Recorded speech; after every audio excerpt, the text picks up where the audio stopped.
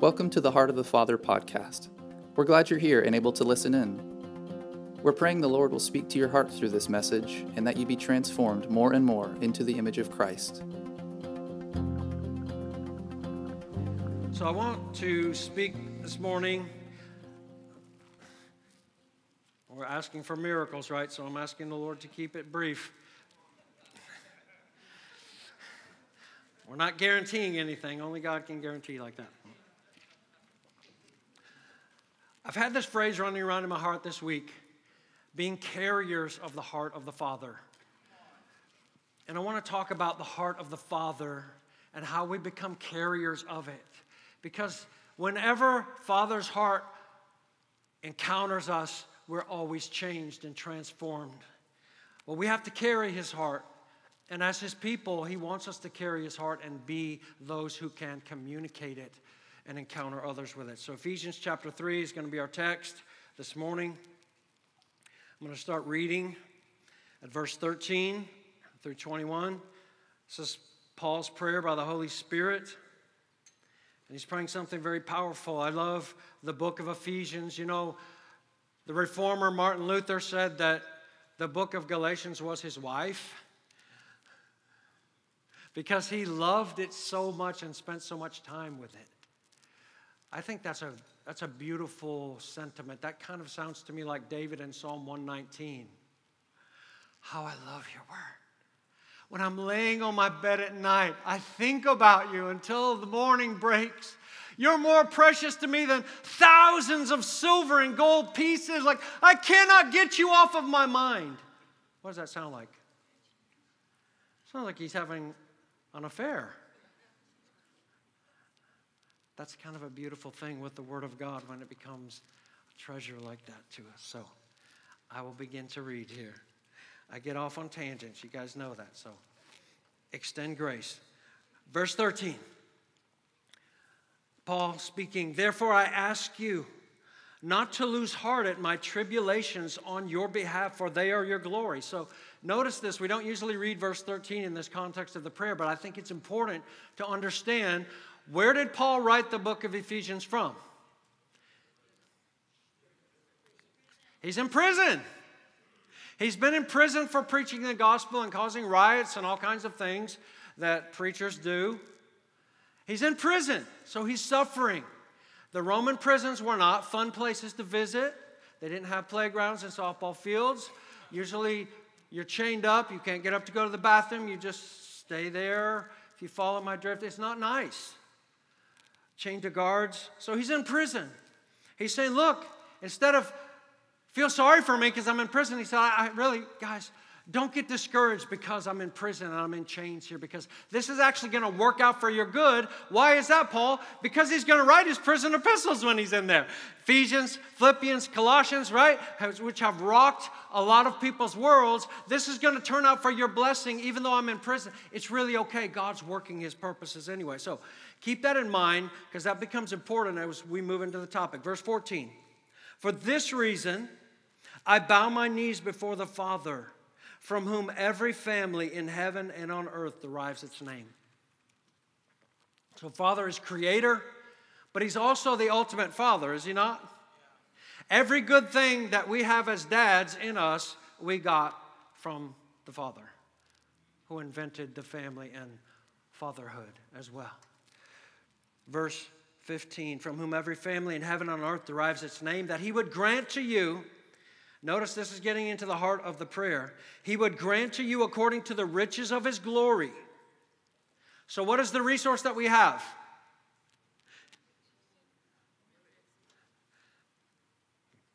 Y'all are being a tough crowd this morning. What are the resources that we have? The riches of His glory. What does that mean? Everything that He is and all of His resources now, He's turning them in your direction and He's aiming them at you. Something should happen, you think? That He would grant you according to the riches of His glory. This is the measure. Okay, Father says, I'm only going to give you what I have in my bank account, nothing more. I'm only going to give you the fullness of all that I am and have as my resource, nothing else. You think it's going to be enough? Is it going to be enough? Is it going to be enough? All right, I'm going to have to get you guys riled up a little bit. I get Father's Day. How many ate too many pancakes this morning? All right, let's just fess up. We already had this word from the Lord about being free and washed from your sins and all that. So if gluttony is on let's just go ahead and take care of that. Now, I'm just saying, if it is, all right, according to the riches of his glory, to be strengthened with power through his Spirit in the inner man. So he's getting down to the core of our being, our inner man, our heart, our spirit, the new man. He's going right to the core of who we are with the power of his Spirit by the riches of his glory. You get the picture. There's something mighty that's happening that Paul is praying that's going to happen here. Well, what is the point of all this? 17. So that Christ may dwell in your hearts through faith. All right, why do you pray for Christians that he already said are saints, that he already said are called and chosen in Christ? Why do you pray for Christians that Christ will dwell in their heart? I thought Jesus already was in their heart. Because the word dwell here doesn't just mean be there. It means be there as the permanent resident and owner and be in total control. So Paul's praying, the power of the Holy Spirit's going to work in you where he's going to drive out everything in you that is trying to usurp the rightful ownership of Jesus in your life. This is beautiful. This is powerful. He's working to do those things inside of you. And that, notice, here's where we're going. So I want to talk about the love of the Father's heart this morning. Okay, so here we're getting into these verses. If you'll follow with me carefully, your effort will be rewarded, okay? That you being rooted and grounded in love. What does rooted have to do with? When you think of roots, what do you think of? Not hair. You think of what? Trees, okay? What do roots serve to do in trees? They make them stable. Right? When the wind blows, you know they've had experiments where they had complete gigantic indoor like parks where they were all enclosed and they grew trees in there, and as the trees grew bigger, they would just fall over. You know why? Because they never had any wind to make their root system strong. They never needed it. And then when they got so heavy, they just fell over. It doesn't work. So the heart, a couple lessons there. One is we need wind to blow us in our life to get our roots down deep. But the roots have to go down deep into someone and something. And what he's saying is our roots need to go down deep into the love of God. So they make us stable. What else do roots do? They draw up nourishment, right? And nutrition. They draw up life and sustenance. And then he uses this other figure of grounded. And this is a construction metaphor, okay? When you build a house, I've been around, I've not been a contractor, I have been a landscaper for a long time, so I know about roots. But I've seen lots of construction, thousands of homes being built. And I saw my own home being built. And the one thing that I never saw a customer get excited about a single time was the foundation of the house. I've heard people go in there all the time, they go, oh, I love the kitchen. I love the curtains. Oh, they're so beautiful windows. I love the paint color. But I never heard a lady say, that's the most beautiful foundation I've ever seen. That's awesome. That's got to be really strong. Never said that. But here's the point. If the foundation is weak, who cares what the kitchen looks like? It's going to collapse with the house. So if we're not rooted and grounded properly in what we're supposed to be rooted and grounded in, which is the love of the Father in Christ Jesus, if we're not rightly built and found, and listen, my experience over the years and decades as a believer is that a lot of Christians are not rooted well and grounded in the love of God. How do I know that? Well, one thing, I do a lot of counseling. The second thing is just by hearing people talk. They question, I wonder if God really loves me. When things start to get hard in life and there's hard situations, then it's always, does God really love me? I don't even know if he really loves me. Sink into depression. Does any of this sound familiar? Why not? Because weren't properly rooted and grounded in the Father's love in Christ Jesus. It is phenomenally strong. The love of God is so strong and so durable, it will hold up against anything. And I want to remind you that the dude that is writing this is writing from prison. And if you read his resume, it'll make you shudder how much suffering he did. In fact, when Jesus called him and he said to Ananias, go and pray for him, he's a chosen instrument of mine that he might bear my name before kings and rulers, for I will show him how much he must suffer for my name. How you like that calling? What's your calling? To suffer greatly for Jesus. That's my calling. I'm just going to suffer.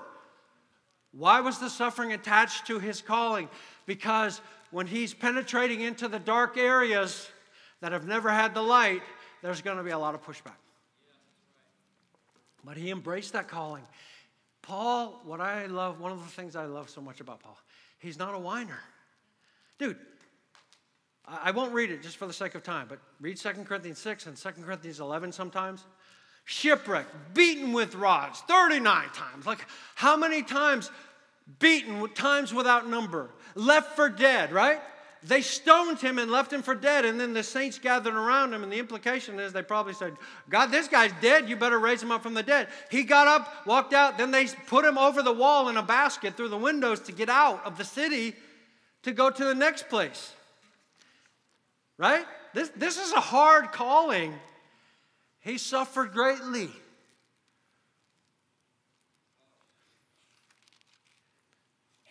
Rooted and grounded in love. And that you may be able to comprehend, verse 18. This word comprehend doesn't just mean get it with a mental assent. It has the idea of taking hold of it for yourself. It's the word that the Greeks used when you captured a city and then you took possession of it. So he's not saying, I just want you to, because here's the thing. All of us as believers have heard Jesus loves me, this I know, for the Bible tells me so. That's great, but that's not what he's talking about here. He's talking about such a rooting and grounding and revelation of the love of the Father in your life that it rocks your world. And that when you walk through the really hard stuff of life, that you stand strong, not in your own strength, but in grace that flows out of that love, knowing that he's got you in his hand, knowing that your purposes of your life and every single day has been ordered by him, and that there is grace and it is sufficient for you. Paul had the thorn in the flesh. What was it? Who cares? It was bad. He cried out to the Lord 3 times. Lord, please take it from me. The Lord said, no, I'm not going to do that. What I'm going to do is something much better. I'm going to root you and ground you more deeply in me. And I'm going to give you grace every single moment and second so that you can walk through this thing and not faint and it not crush you. That's powerful. I know we don't like that kind of theology, but the Bible is full of it, right? Verse 18, that you may be able to comprehend. Take hold of it. He wants us to own it for ourselves. Notice this next phrase, with all the saints. What does that mean? He wants us to take hold of it with all the saints. What is the breadth and length and height and depth? We'll talk about that in just a second. I want you to notice, he says with all the saints. We don't get a revelation of the Father's love and heart and get rooted and grounded in it by ourselves. There are no lone rangers in the kingdom of God. There's no lone rangers in Jesus' church. They're all in community. And Paul said several times in the book of Ephesians, right, that we're all going to come to the unity of the faith so that we might all come to the maturity of the Son of God, of the fullness of the stature of who Jesus is. It's a community project. This really is. How does that work then, brother? No, I'm just going to go in my prayer closet and I'm going to read Andrew Murray's book on the love of Christ, which I've done bunches of times.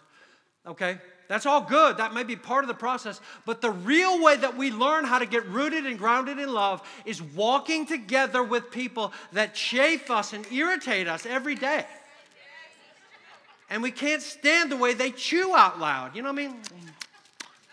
Or stupid stuff that chafes us and that makes us go, God, there's got to be more because my personality, I cannot take this.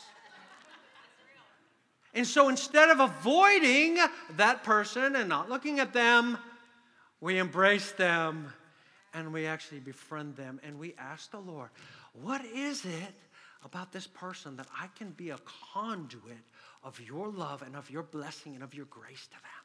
How can I bless them? And in doing that, we become so much of a better person, more of a Christ-like person, because we're not self-absorbed, worrying about where people irritate us. Now we're actually going into that place, and we're going to bring blessing with us into that place. So we learn how to love one another. And here's another truth.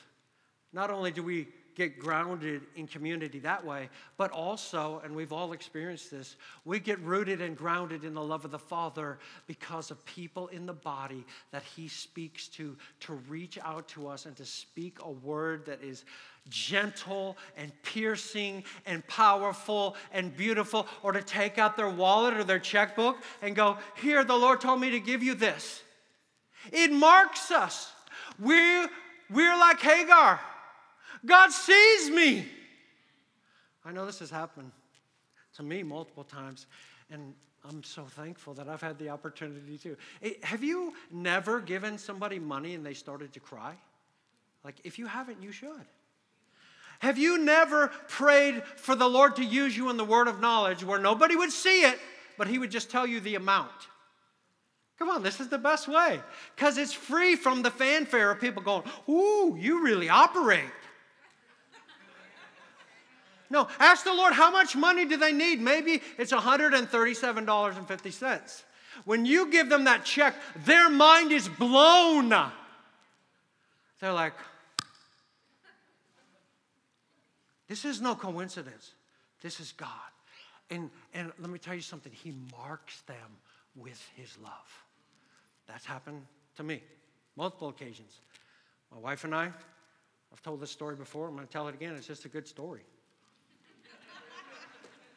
We were poor. I started my business. I sucked at it. It's the truth. I wasn't any good. My mama told me, you can do anything you want to, but she lied. So I tried.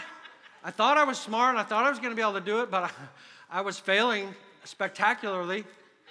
And we didn't have many expenses. Our rent back, I hate to tell you this because it hurt somebody's feelings, but our rent was $300 a month.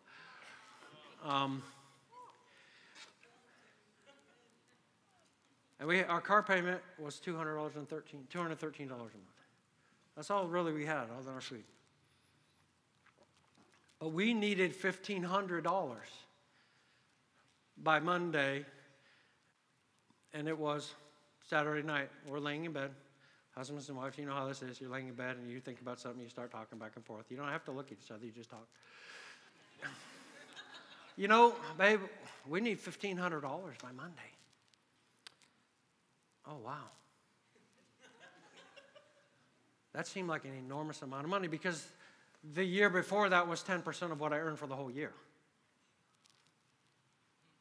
It's a real thing. Business tycoon that I was. 60 hours a week. Oh, you made $15,000. That's awesome. So we need $1,500. And my wife, being the amazing treasure that she is, that's a real thing. Babe, you are the best. She said, well, let's pray. Let's ask the Lord. So that's easier for the wife than the husband. Why is that? Because the husband feels the pressure of he's got to make sure this bill's paid. Yeah, well, sure, let's pray. So I kind of thought like that. You know, it sounds really unspiritual when you go, no, I'm not going to pray. That won't do any good. You can't do that. So you go, sure, let's pray. And so we pray, Lord, we need $1,500 by Monday to pay our bills, and you've never let us go without being able to pay our bills. And so we went to church that next day on Sunday, and at church, we're down at the altar after, not just waiting on the Lord and praying, and we weren't begging God for the money. I mean, there's a lot of people down there, I'm just saying. So somebody came up behind me, tapped me on the back. He said, hey, my wife and I just sold our house, and we just felt led to give you this check. And so I didn't really look at it at the time. We're just thanking the Lord and whatever. And then after a while, you get curious. And so it peeked at the check, and it was $500. And you may go, oh, it wasn't 15. No, it was. It was 500. And so we're like, Lord, thank you. That is you, because like you put that on their heart, because this is a way that you're marking me and you're establishing me and rooting me in your love and community, because you spoke to somebody to give me to what I needed and only you knew. So then we went home and we were encouraged. And the next day, when the mail came, there was an envelope in there from the East Coast of Florida. And the person said, hey, I was praying, I think it said on Thursday, and I felt like the Lord told me to send this to you. And it was a check for $1,000. And you can go, well, if it would have been $50,000. No, that was like $50,000 for us, for sure. Here's the thing. God, I'm still telling this. This is when we were in our early 20s, so that's at least 10 years ago. So it has marked my life. It still marks my life. I'll still cry when I think about God's goodness. This is why we need community, and the why that we're not going to get fully rooted and grounded in love by ourselves, because we do it all together as the community of God. That's why I would ask all of you, be prayerful and sensitive like that. And you guys do really well at this. I'm just encouraging, because this is so powerful. You can mark somebody's life forever, and they'll tell the testimony to their grandkids of how God saw, and He knew, and He provided. No, and then you look at their grandkids and you're like, no, this is real. This is not TV. This is real. The Lord is real. That marks your life, and it marks your kids' and your grandkids' life. And this is how people get rooted and grounded in the love of God. This is part of the way. And He's calling all of us to be part of this, because He wants us to know and to experience His love. So that's powerful. Let's move on here. That we may be able to comprehend or take hold with all the saints what is the breadth and length and height and depth, and to know the love of Christ which surpasses knowledge. Now this gets into the Holy Spirit having to make these things real to us, right? So why does He use length and width and height and breadth? Why does He use those terms? What do you think of when you think of those things?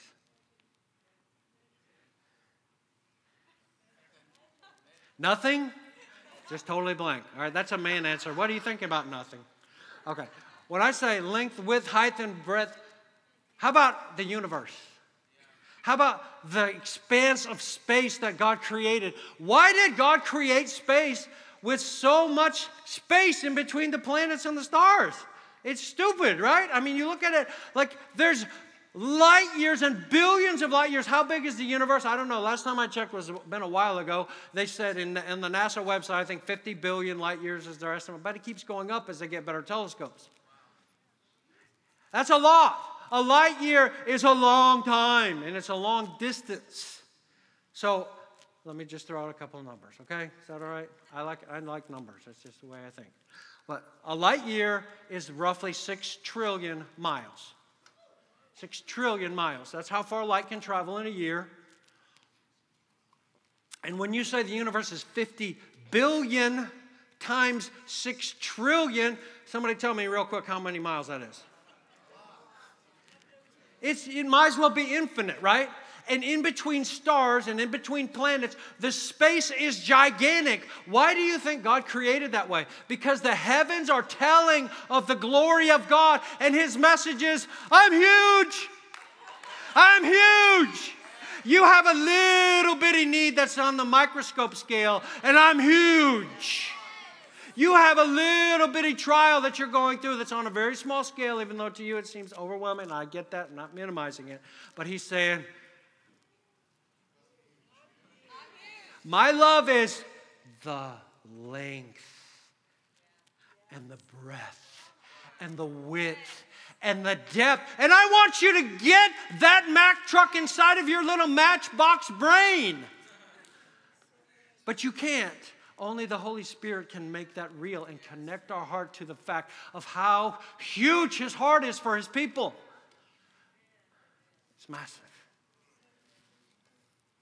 And to know the love of Christ, which surpasses knowledge. So how do you know something that surpasses knowledge? Question. Good question. You don't, unless the Holy Spirit reveals it to you and makes that thing real. Because the love of God and the love of the Father for His kids is so massively huge, immense, and powerful and impactful that without the Holy Spirit enabling us, we don't grasp it. Here's the thing, though. We get stuck as believers thinking, oh, yeah, I know that. Oh, yeah, I know that, of course. I mean, we kind of dismiss it. Come on. Have you ever done this where somebody goes, you know, the Lord really loves you? You're like, yeah, but I lost my job. Yeah, but the length, the breadth, the height, the depth, and you lost your job. You get the comparison. Things aren't being compared correctly there. When the love of the Father, I know I'm just using natural, this could mean anything, but here's the issue. The Father has promised that in His Son, Christ Jesus, that He is for us 100%. If He didn't spare His Son, this is the big thing. If I gave you my only Son, that He would be sacrificed for you, then what am I going to withhold from you? Am I going to withhold the microscopic thing? I've given you the lotto jackpot, and now I'm not going to give you 50 cents to get a drink. No, here's the thing. His love is such that He is doing in our lives the thing that is for our highest good and for His highest glory every time, 100% of the time. And so we can trust, but our problem is we get distracted, don't we?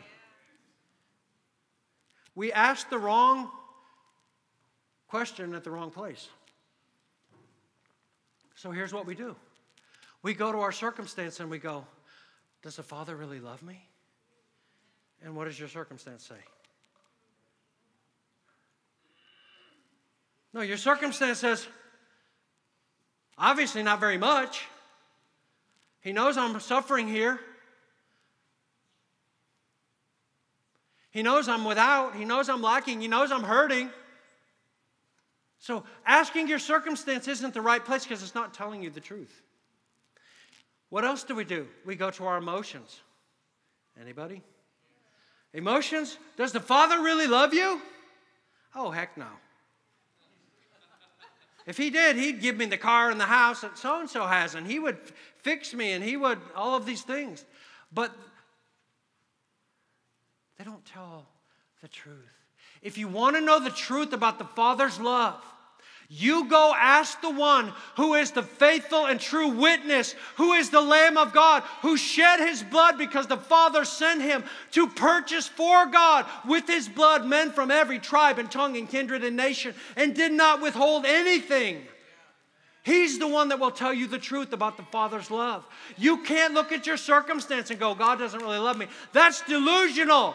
No, He's already proved. God has demonstrated, right? Romans 5:8, His own love toward us, and that while we were still sinners, meaning we were rebels against God. Like what C.S. Lewis says, when we come to God, we don't come as bad people trying to become good people. We come as rebels laying down our arms. That's what we do when we come to God. We're surrendering, saying, you are the Lord, I was an idiot, and now I want to be yours. Ask the Son of God. The insecurity, inconsistency, fragility, and weakness in our Christian lives largely comes from us not being gripped by the love of the Father in Christ. That's a pretty good statement. The insecurity, inconsistency, fragility, and weakness in our Christian lives largely comes from us not being gripped by the love of the Father in Christ. It takes the penetrating power of the Holy Spirit to show us. It takes a community living in that way where we all become conduits of His love towards each other, and we also receive. That makes that happen. I like what John said. 1 John 4, verse 10. In this is love. Not that we love God. Oh, no. We didn't initiate it. Not that we love God, but that He loved us and gave His Son as the propitiation for our sins. Beloved, if the Father loves us like this, we ought also to love each other. You see the outflow there? We receive from the Father His immense love. There's so much security in this. Folks, I have to tell you, and this is not a throwdown in any way, but the way the Lord drew me to Himself, like I didn't go to church for a year and a half. I didn't have a Bible. I didn't know diddly squat. I was as dumb as a box of rocks. That's true. I didn't know anything. I just knew the Lord was drawing me, and I was crying out to Him every day. God, draw me. God, help me. I'm so messed up. Can you please help me? You've heard the story. But here's what happened in that season. He revealed His love to me in such amazing ways, disentangling all of the junk that was twisted up inside of me, that I knew He loved me. Like He revealed that to me, not in obviously totality, but I knew it beyond any shadow of a doubt. And the thing that surprised me was when I started going to a church, I went to an Assembly of God church, full gospel. I noticed that the majority of people, at least that I had anything to do with in that church, always were doubting the love of God for them. And I couldn't understand that. I'm like, really? How? How do you do that? Like, He drew you to Himself. He saved you. He put His Spirit inside of you.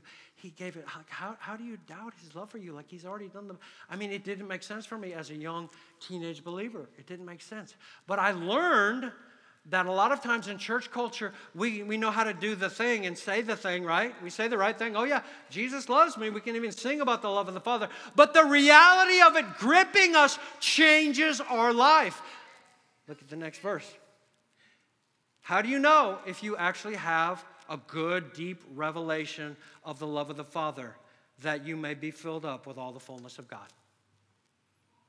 How many want to lift their hand and say, that's me totally?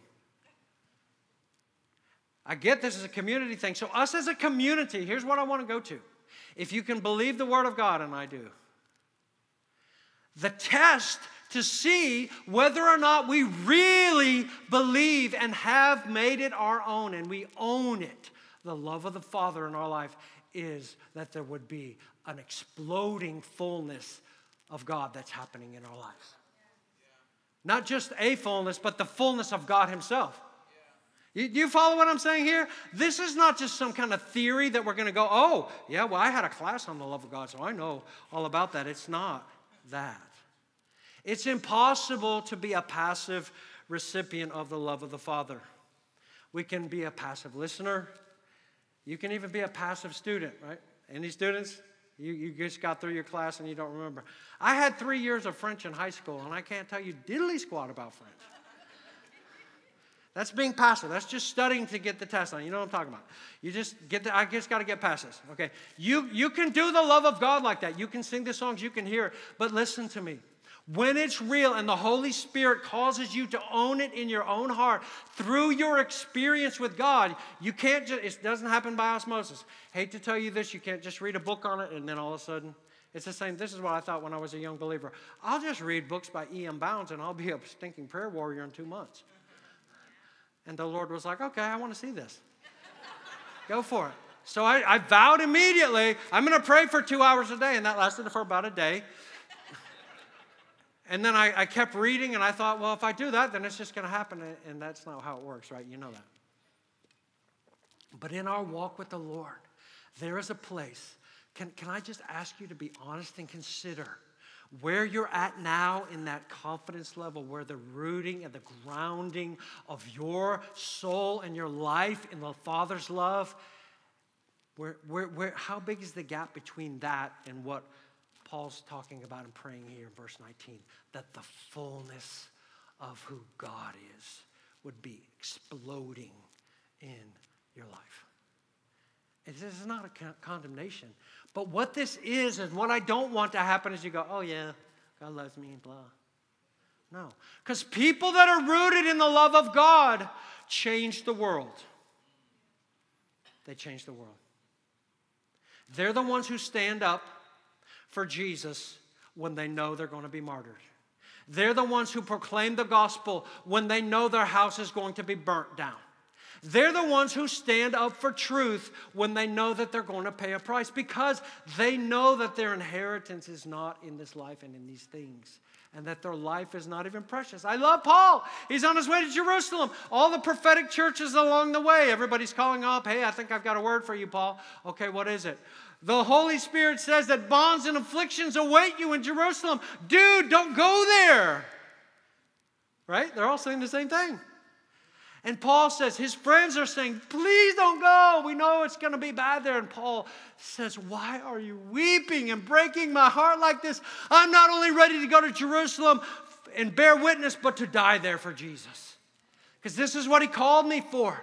This is my moment. You're not going to take away the blazing glory that I'm going out in. I'm not going out in a mud puddle. I'm going out in a blaze of glory.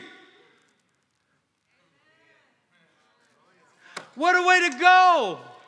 Paul said that his life was like a drink offering. It's so beautiful at the end of Timothy, the last book he wrote, 2 Timothy. I'm almost ready to be poured out as a drink offering. How beautiful of a picture. Because the drink offering was the grand finale of the whole burnt offering, where the whole ox was offered to the Lord. Most offerings, the priest and the offerer got something. Whole burnt offering, only God. Everything burned to the Lord, sweet smelling aroma. And at the end of that, that's the way Paul looked at his life. Everything, Lord, is on the altar. It's all yours. It's for you 100%. And at the end of his life, he said, I'm like the drink offering getting ready to be poured out. Expensive wine, expensive spices, myrrh. You couldn't duplicate it, or it was death penalty. Like, you don't try to copy this. You pour that out at the altar, and only God gets it. It goes into the ground. What a beautiful way to go out. Not with 1 foot in the world and 1 foot, no. That's what's going to be a glorious entrance into the kingdom. Jesus, 100%, I'm yours. That's beautiful. That's powerful. People that are rooted in the love of the Father. If you're prone to discouragement, and I've been there. I've been there, for sure. A lot of you know, I share it openly. I'm an open book. People say I overshare.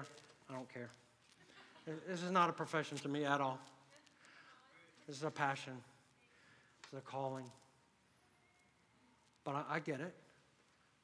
But here's the thing. If we keep our focus on the Lord, He'll root us. He'll help us. He'll lift us up. And He will.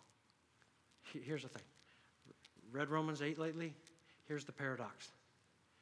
We are sent out as sheep to the slaughter every day. This is Paul's testimony of his own ministry.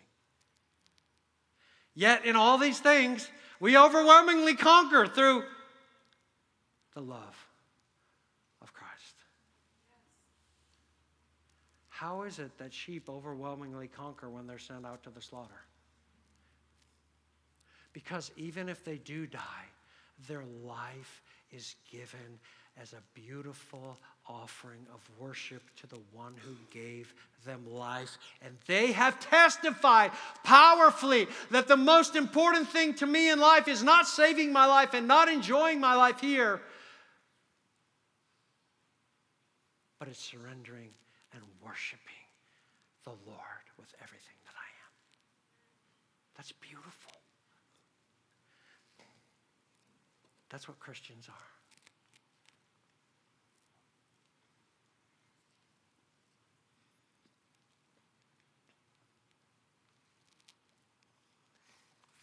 I have more. I'm going to stop there. I want to read you just this statement, and we're going to pray for each other just briefly. This is Jonathan Edwards. The Lord used him to be the catalyst for the first great awakening that literally changed this whole nation in the 1730s and 40s. When he was a young man at 19, 20 years old, he wrote his resolutions. And those were the convictions that he was going to live his Christian life by. And he was a Puritan preacher. So you might think, oh, they were the harsh and the holiness and all. Yeah, they were all about God's majesty for sure. But here's one of his resolutions. This is number 25 that he wrote. And I have embraced this because it's so powerful. And I've wondered with Edwards, like, this dude here, he's recognized even today as probably one of the greatest intellectuals that this country has ever produced, bar none. His writings are crazy. He knew about everything, and he wrote so much. Anyway, won't go on with that, but Edwards was an amazing guy. Here's his resolution. Number 25. Resolved to examine carefully and constantly what that one thing in me is that causes me to doubt the love of God, even the least little bit, and then to direct all my forces against it. What is that in me, that nagging thing that keeps me from fully resting in, trusting in, abandoning myself to the love of the Father? What is that thing that makes me hold back? Edward says, I'm going to examine that thing, and whatever that thing is, I'm going to go after it to kill it. Why? Because at the heart and soul of our relationship with the Father, if you think he's only 99% for you, every single time you go through a hard time, the devil will go, this is the 1%. This is the 1%. You have to know that he said, if I didn't spare my own son, Romans 8:32, but delivered him up for us all, Paul said, how shall he not also with him freely give us all things? That's 100% commitment. Once we came to him, he's not holding back. He's for us. That doesn't mean he gives us everything we want, just like you don't give your kid the cookie at Publix when he cries for it every time because it's not good for him. The Lord's a good father. He's about loving us well, and he's about bringing us to maturity as sons and daughters. He's really good. We can trust him with a whole heart. Wherever our trust is waning in his love, we need to examine that thing and to go after it. So I ask you to stand, and we're going to do this in closing. I want you to, everybody, I'm asking for 100% participation here. Please pray for somebody next to you. You can go on the left and the right. I'll pray out loud, and I want you guys, let's pray for each other. What are we praying? We're praying that we will be able to comprehend the same thing that Paul prayed here, that we'll be able to make it our own. The love of the Father will grow in depth in our lives, and we will not be the same after this day. All right, you with me? Okay, let's pray for the person next to us. Father, thank you for the amazing revelation of the love that you have shown in your Son. Thank you for the brother and the sister that I pray for now. I pray, Lord, that by your Spirit you would pierce down to the deepest parts of them, and that you would uproot and unearth anything that is a hindrance to them, fully trusting and knowing your love for them and having confidence in you completely. Lord, would you unearth that thing, and would you reveal it by your Spirit, and would you, by the power of your Holy Spirit and your revelation, would you impart into their heart a deeper rooting, a deeper realization, a deeper comprehension, and a deeper owning of the fact that they are well and perfectly loved by the Father, and that nothing in their life is spinning out of control. Nothing in their life is spinning out of control, and nothing that they need is beyond the resources of the riches of your glory. Lord, would you instill the depth of this confidence inside of us and help us to walk as different people, even if it's just a little bit incrementally. I know that's how we grow. But Father, I pray that you would do something that would be spiritual and eternal in every heart in this body. Lord, would you cause us as a body to rise up and together, as you say in your word, to grow in this confidence and to grow in depth in the love of the Father for us in Christ Jesus. Let us be a different people. Let love flow more freely, Father. Let us all, we just volunteer again to be the conduit of your flow of love to those around us. We volunteer again, Lord, because you've called us to this, joyfully saying yes to you. We will be a conduit of a loving word, of a strengthening word, of even a word of truth and correction, or a financial gift or a blessing, whatever we can do to strengthen and to build your body. Lord, we volunteer again to do that. Make this place a place where your love grows and flows freely. We pray. We thank you, Father, for your great heart. We are nothing without you. You have, on your own initiative, because of the greatness of your love, you found us when we were dead, and you breathed the breath of life into us and drew us to yourself. We're so grateful. Thank you. Amen. Hallelujah. We hope this message has been a blessing to you. If you'd like to join us on a Sunday morning or other weekly gathering, know that you're more than welcome. And if you'd like other resources on or about this ministry, or for any deeper questions you may have, be sure to visit our website at hotfmlakeland.com.